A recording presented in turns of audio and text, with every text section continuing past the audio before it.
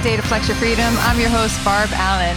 Can you believe, I think any normal, sane person is sick to death of how cancel culture and wokeness have taken over not only the globe, but this country, which is supposed to be so free and so proud of our differences and diversity. And one by one, we've watched people sort of cave over the year and choose compliance and silence in order to preserve their jobs or their relationships or their prestige or whatever it is that they are protecting that they value more than freedom. So we especially love when we connect with people who don't give a shit about any of that and are tired of complying and being silent and trying to encourage others to do so and putting everything on the line to speak up for what they know is right. And here with us today is somebody who's doing exactly that. Chris Martini, thank you so much for joining us. Great to be with you. Thank you for having me. So you're in the Hollywood industry, which people almost say with a shudder now, because everybody is kind of seeing behind the curtain of Hollywood. You know, back in the day, we didn't really know too much of what was going on. And I'm sure there's a lot we still don't know.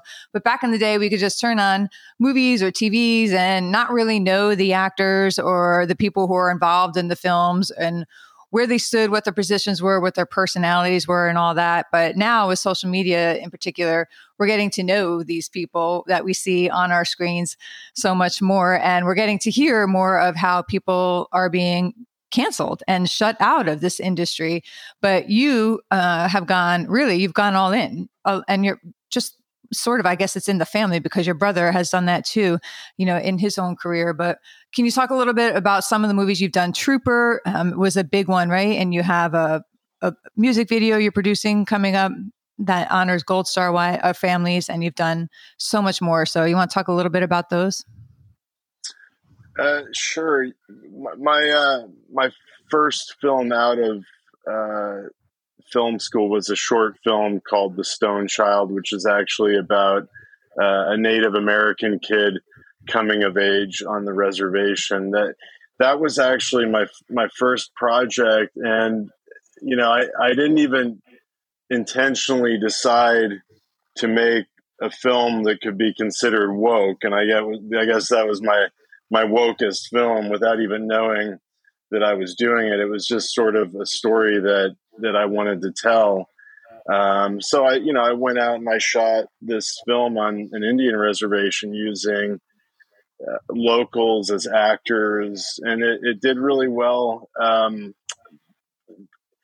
I wanted to develop it into a feature. It was a short film, and I think through making that, I started to realize that I wasn't ever going to be part of the woke crowd, regardless of the film that I make. And so that was sort of the beginning of a process of realization, because I really wanted to make the feature version, and I got very close, with the Sundance Institute and other places like that are, the gatekeepers of this woke community. And, I think I realized I was never going to be part of that club, although they let me in close. I got really close, but in the past 4 or 5 years is when I realized, how much they dictate who gets let in and who doesn't. So I realized, that I was never going to be part of this woke crowd. And because I had gotten in the door, it gave me a glimpse of what was happening. And I if you're a filmmaker, you have two roads. You can either go the Hollywood route, which is not me. I've always worshiped filmmakers like John Cassavetes, independent filmmakers, guerrilla filmmakers, or you can go the woke route, and that's applying for grants, going to hoping that Sundance Institute, the Sundance Film Festival, Tribeca, these places let you in. And, I didn't fit in either place, which is kind of how I got to where I am now. And then I've made films after that. I'm happy to talk about any of them. My next film after that was Trooper, and which was about an Iraq vet who comes home from war and I play him. I wrote, directed, acted, and it was very hard. I'll never do that again. But uh, he comes home and to his Vietnam veteran father who's dying of Agent Orange, and my brother Max Martini plays my brother in the movie. He's still deployed, but you know the movie did really well in military circles, and you know it was a combination of through making that movie and realizing the apathy towards how veterans really sacrifice for us by the general public. That and 9/11, which really made me come into my own and want to develop my conservatism, if that's what you call it, you know, a little more. Yeah, so there were a couple of key spots there that you pointed out, the different paths you could take uh, doing what you do, and that's interesting because again, if you're not in the industry, you don't really understand how it works, right? So I don't know. I go see a movie or turn it on. I just want to turn it on. I don't want to think about that. I got other things on my mind, right? But all the behind the scenes stuff that you guys have to do that it takes to get that movie or that show on the screen is crazy. What would be your advice to somebody now? Because I'm seeing more things like documentaries and films based on true stories, right? Based on veterans. I just went to a screening of one last week out there in Dallas. And what would be your advice to somebody who is doing a film like Trooper in order to have the biggest reach? What are some lessons maybe that you learned along the way that could help them? So, you know, just going back, I'll answer the question, but going back a little bit to where we were before in terms of two roads, and this might answer the question also, but Yeah. you know, when you make a film, you're talking, if you make a good film, a decent film that's meaningful, you're looking at more than 5 years of your life, I think, you know, because, you know, depending on how quickly you can write a script, you know, a good script could take a year to make. And then to raise the money to make a movie could take another, you know, 2 or 3 years. That's what takes the most time, is finding the money. And then, you know, shooting it can be done in like a month or so, you know, and then you're in editing for, you know, probably at least another good 6 months, I would say, if you're lucky. So, you know, you're talking about, and then selling it, festivals, getting distributed, you know, you live with this thing for so many years. And that's why it's so, if you're not going the Hollywood route, it's so devastating when after so many years you get so close with the festivals, but they don't, you know, you have to ask yourself, why are the big ones not taking it? And I think there's so many politics in there. There's so many gatekeepers, people that control, you know, what we see on that side, and they're all embedded with Hollywood. All the film festivals, they have deals with agents, you know. So as an American filmmaker, you're fighting for, you know, one or two spots as an independent filmmaker because they've given away all these other spots to, you know, Hollywood films with celebrities that are going to show up on the red carpet. And, you know, then there's this whole globalism trend. You know, they've got to show a film from Israel. They've got to show a film from Palestine, you know. So, you know, they claim to support independent filmmakers, but they really don't. And you're fighting for one or two spots. And it's the biggest lottery anyone could ever play. And they're going to give away those spots to, you know, the kid from the Bronx with no money that made his film, you know. So it's not really a system that supports independent film and American independent filmmaking. So, you know, but me, I'm in love with making movies, and I'll carve my own road, and that's where I'm at now. Now, I'll answer your question, and it really is about just getting your film seen, you know. So if my films are going to show on Newsmax or something, that's great, you know. I mean, you want people to see it, regardless of, it's pretty sad that they're not going to see it in movie theaters. Movie theaters are slowly being eradicated, and that's a sad thing as a filmmaker, because you want to see your work on the big screen. But my advice is to filmmakers is just, pick the right story, and pick the story that you want to tell, and not, am I freezing? Nope. Okay. Pick the story that you want to tell, and not the story that other people want you to tell, so that would be my biggest thing. And that, my father was an artist. He always said, make your film contemporary. I think it always helps if your film is about something that people are dealing with on a daily basis, And then the other thing is that, it's a long, hard road, and you gotta stick with it. And all the other things which are obvious, you have to learn your craft.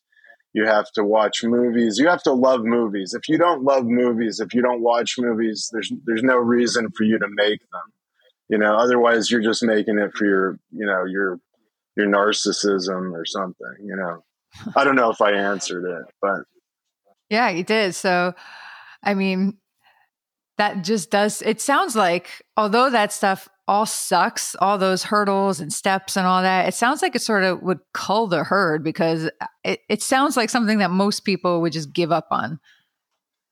Yeah, no? I went to NYU Film School, and I had a whole class of people that I some of which I kept in touch with. And, they dropped like flies. Many of them went into real estate or something else, something lucrative or something smart, Yeah. like law.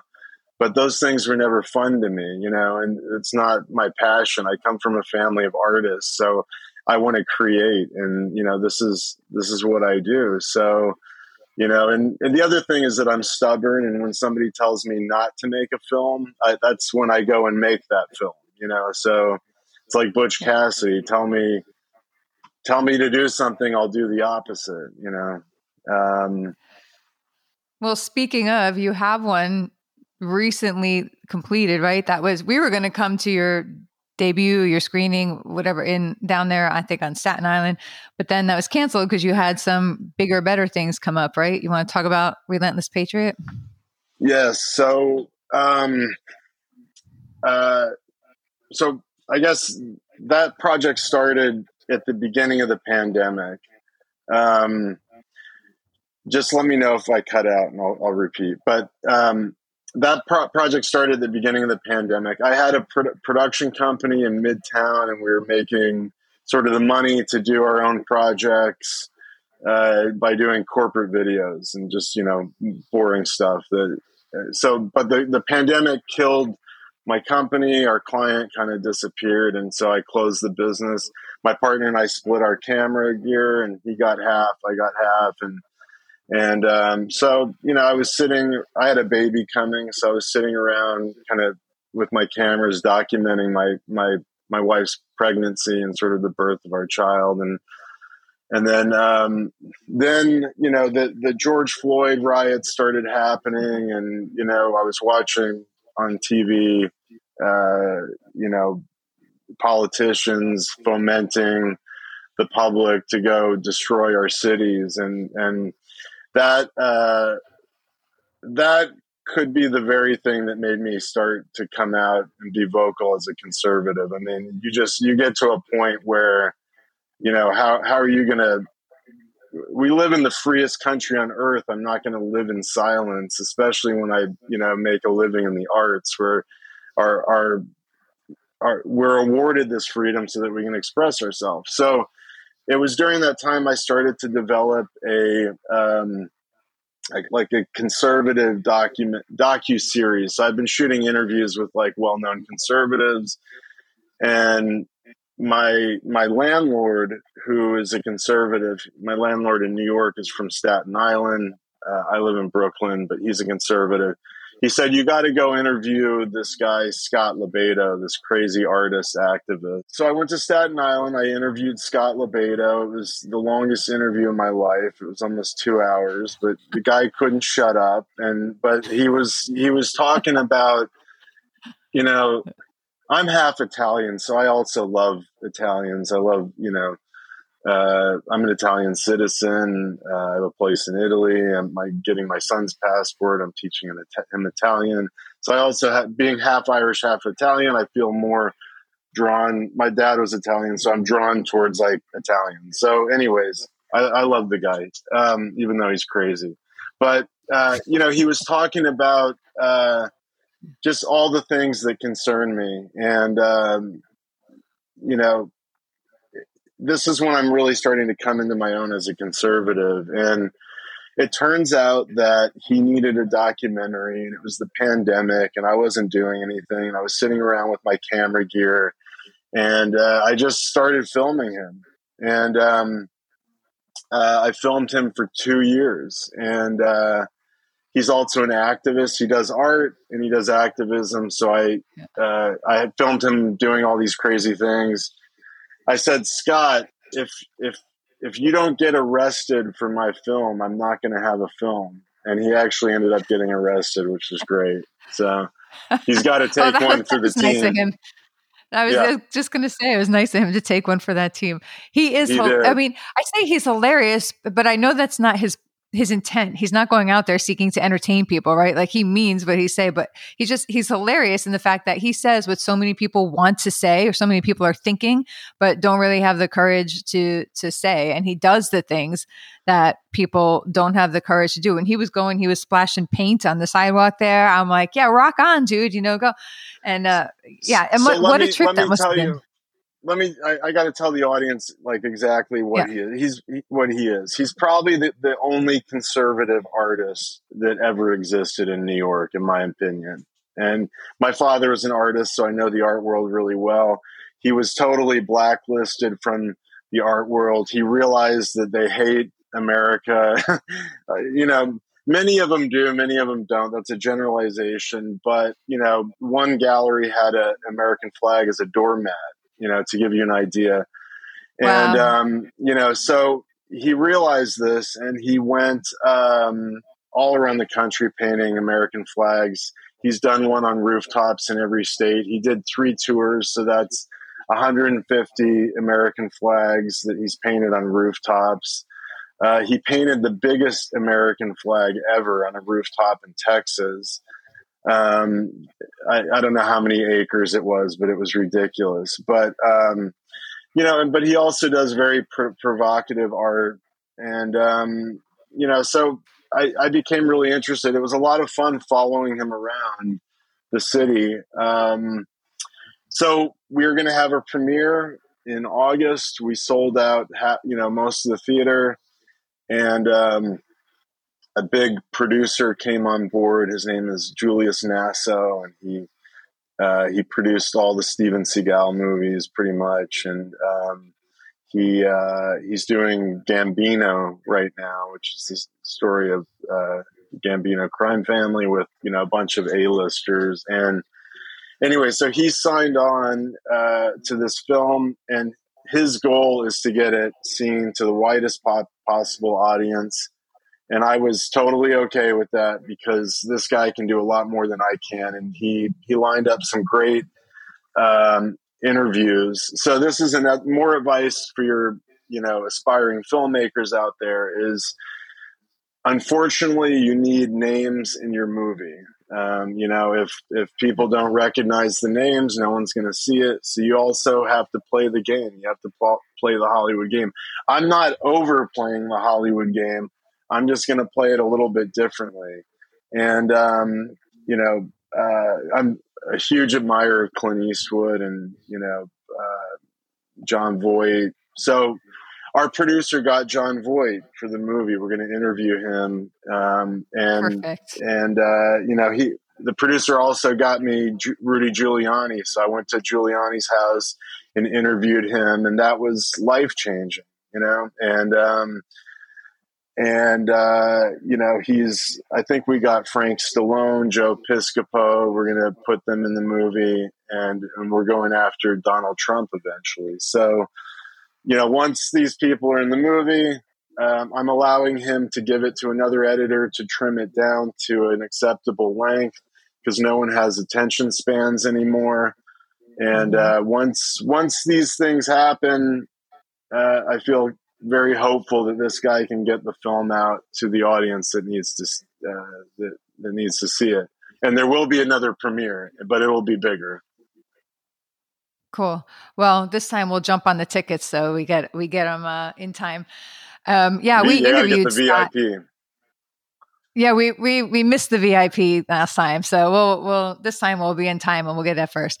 But yeah, we interviewed Scott a while ago, and he was great just even to interview, just because the intensity that he comes through with, like you could feel it just through the screen even. So I imagine hanging out with him is sort of next level. Being around people like that just leave you fired up, like for the rest of the day. Like, I don't know what it is I'm going to do, but I'm going to do it like a badass, right?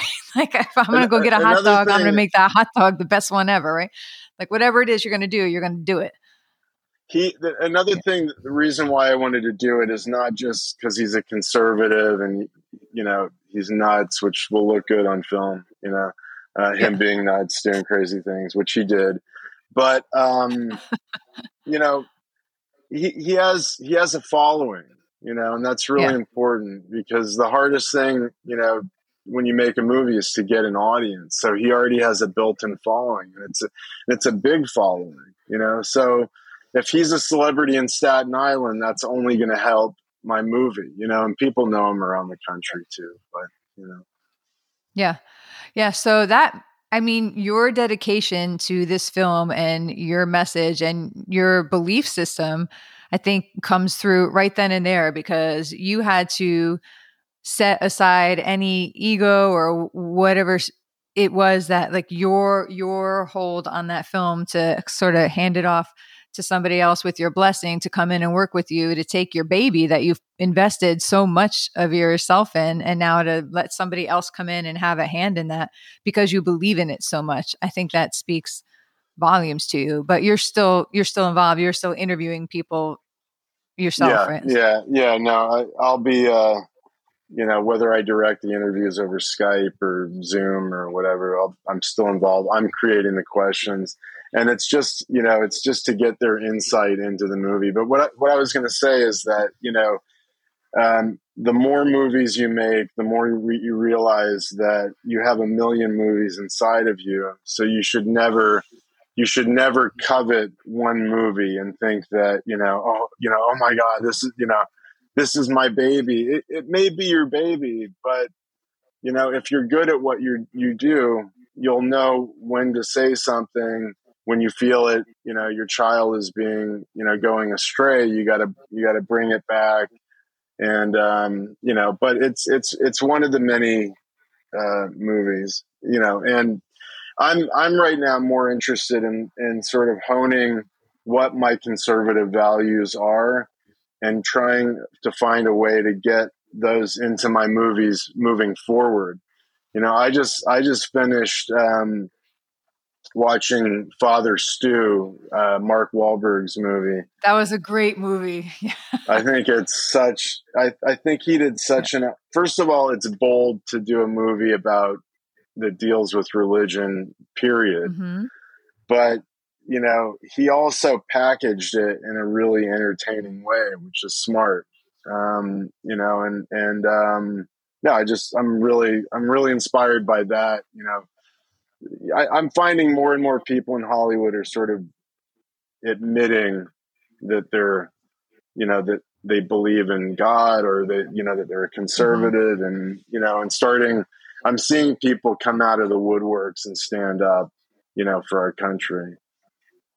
Yeah, I'm starting to notice that too. And it's really encouraging to me as well, because I do know exactly what you said. You need people with platforms like to go out there and speak up for what is right, and to speak up for America's core values, because No matter, we can scream it to the rooftops and we have some level of a platform, but, we're not Mark Wahlberg, we're not Chris Pratt, and all those other people who are finally coming out there and speaking out. So it is really, really encouraging to see too. I'd love to see you all join forces and really just kind of I hate the word reimagine. That it sort of like gives me like a little shudder now, because Democrats want to reimagine everything. They want to reimagine the Constitution. They want to reimagine this and that, right? But I'm going to apply it in a positive way now. And I hope you all reimagine Hollywood and redesign it to be something for everybody in the truest sense, instead of saying they're for everybody, but really only being for this select kind of unit click. I think it's a really exciting time to be a conservative, especially a conservative in the arts. I mean, even though it feels like our country is headed to the gutter, but I think that it's a really exciting time because, all this stuff is going on and it's almost like combat camera because, we're at war, I think with ourselves. And, but I also feel like that it's a renaissance, this is like, I feel like it's a renaissance to bring back the American values, which were in so many of the great movies that we've made in the past, I would say from pre-Jaws, like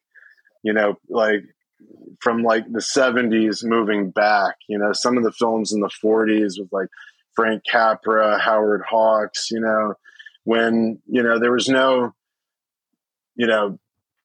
explicit nudity, no explicit language. And, but you knew when they were talking in the scene together what they wanted to do with each other, but they never said it and you never see it. It was when we had a lot more class than we do. And I think now is no better time for filmmakers to bring that back, to where we are. I don't know how it got so led astray, but, everything is so out in the open and laid on the table. And we need to get the subtlety and the suggestion back. That's, sometimes less really is more. Sometimes the level of transparency, we'll say, is a little bit of nice enough even for me. I'm like, all right, come on, can we get back to the plot, please? And I'm not coming at it from blend. There's a good amount to find, right? It's the sweet spot. I think we've gone way past the sweet spot now in my personal and it's opinion. not like a born again Christian like type of way of looking at things. That's not where I'm coming at from at all. But it's just more that, I think it's just a higher level of art when, everything is suggested. A great film is always in the subtext, what happened to the characters before and how that plays into the current story. Like Chinatown is one of the best films for doing that. Like there's so much under the surface and, so it's exciting. I want to do my part to at least, make one, masterpiece like that where I feel like, I've done exactly what I say I want to do. Awesome. So you also do projects that just seem like fun too. I didn't know that you did this one project until I was just refreshing myself on y'all yesterday, and I came across, was it Semper Fido, your commercial, and I couldn't believe it with Ryan Weaver singing in the background. and I laughed my ass off when I saw that. I'm like, this is just so silly but so great. So let's sort of roll into the last part of this on a lighter note here. Talk about just how you get into some of the silly stuff like that. And the point, well, I thought it was silly, but in a good way. Well, the comedies are some of the best to make. And, so like I'm working on a comedy now and there's no, what pisses off liberals the most is when we're happiness, when we're happy and we're funny. Like I've noticed like, the people that are still friends with me when they come onto my posts, it's because of something that's like funny and poking fun. And they know, like, humor is just a quicker road to the truth, And so I want to do everything possible to be funnier. And, I just made that commercial during the pandemic with my dog, I was just messing around with my cameras, but and it was a spec commercial. It's not a real commercial. I actually want to do more of those just because they're so ridiculous. But it was so ridiculous, especially like I'm hearing Ryan sing in the background. I'm like, what is this? Like all these people we know like coming together to do this, and your dog is like perfect in the movie. I don't know. It just made me laugh like unexpectedly. I wasn't expecting to come across them. When I was starting out in the industry, I was working in editing on a Showtime TV show as an assistant editor, but I was working with the producers of this show, Northern Exposure, these writer producers, and they're really well known. They worked on The Sopranos and Northern Exposure, and they're a husband and wife comedy team. And being in editing, I got to work really closely with them. And I would often do the temp voiceover, which is not, if you're in the editing room, you just record something temporarily and it doesn't make the final thing. It's not going to make the final thing, but someone needs to jump in and do it. So I was doing all those, and I was cracking them up on the side, and they were like, Chris, we read your script and we really like it, but you're such a funny guy. Why are you so serious all the time? And so I want to listen to their advice and do more comedies. Like I made my brother, I made a movie with my brother where he plays my dad, and it was about my dad had millions of failed businesses, and one of them was a pasta sauce company. And my brother plays my dad, and my brother's son, plays me essentially. And, it was just a silly comedy about, failed pasta business, but it was hilarious. And it went to so many festivals. They showed it on Alaska Airlines, and, it's a short, so that's as much as it can do. But it's just proof that, I think people want to laugh, and I know how to do that, and I want to do it more. Yeah, but there will always be a drama once in a while. Yeah. Again, it's the balance of it all, right? You got to get serious. Right. You got to think and provoke thought and all that. But human spirits and souls, we need to laugh and just kind of not take ourselves too seriously all the time. So you can find that blend. It's a good fit.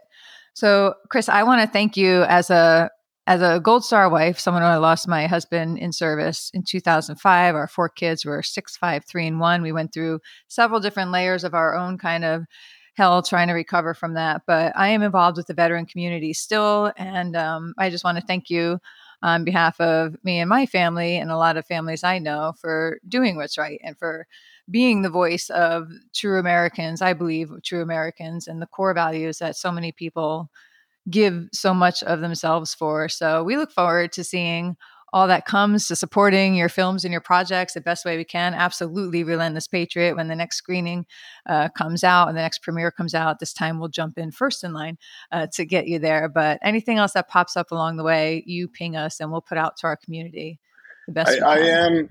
I should announce, and you'll like this. In 2 months, in November, I'm directing a music video about Gold Star mothers. I don't know if you knew that.